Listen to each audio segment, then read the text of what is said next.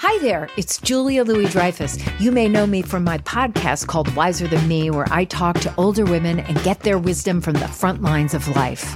I was amazed by how many people told me our show made them look forward to getting older, which is why I'm here to talk about season 2 of the show.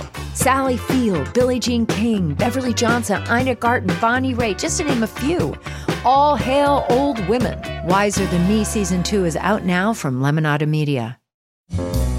It's Merriam-Webster's Word of the Day for October 4th.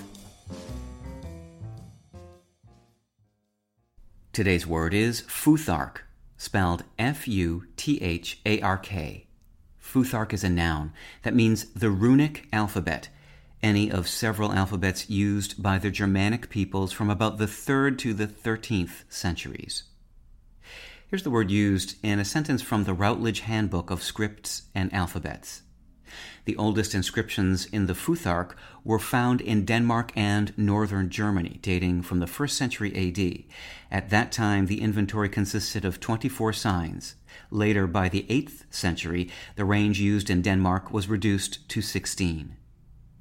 The word futhark refers to a writing system used by Germanic peoples and especially by the Scandinavians and Anglo-Saxons from about the 3rd to the 13th centuries. Its origin is unclear, but a likely theory is that it was developed by the Goths from the Etruscan alphabet of northern Italy, with perhaps some aspects being influenced by the Latin alphabet of the 1st and 2nd centuries. The word futhark itself comes from the sounds of the first 6 letters used in the earliest of the main runic script varieties. They look like F, U, T, H, A, R, and K.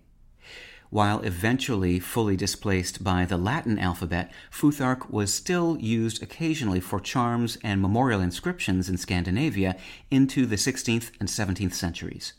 With your Word of the Day, I'm Peter Sokolowski. Visit Merriam-Webster.com today for definitions, wordplay, and trending word lookups.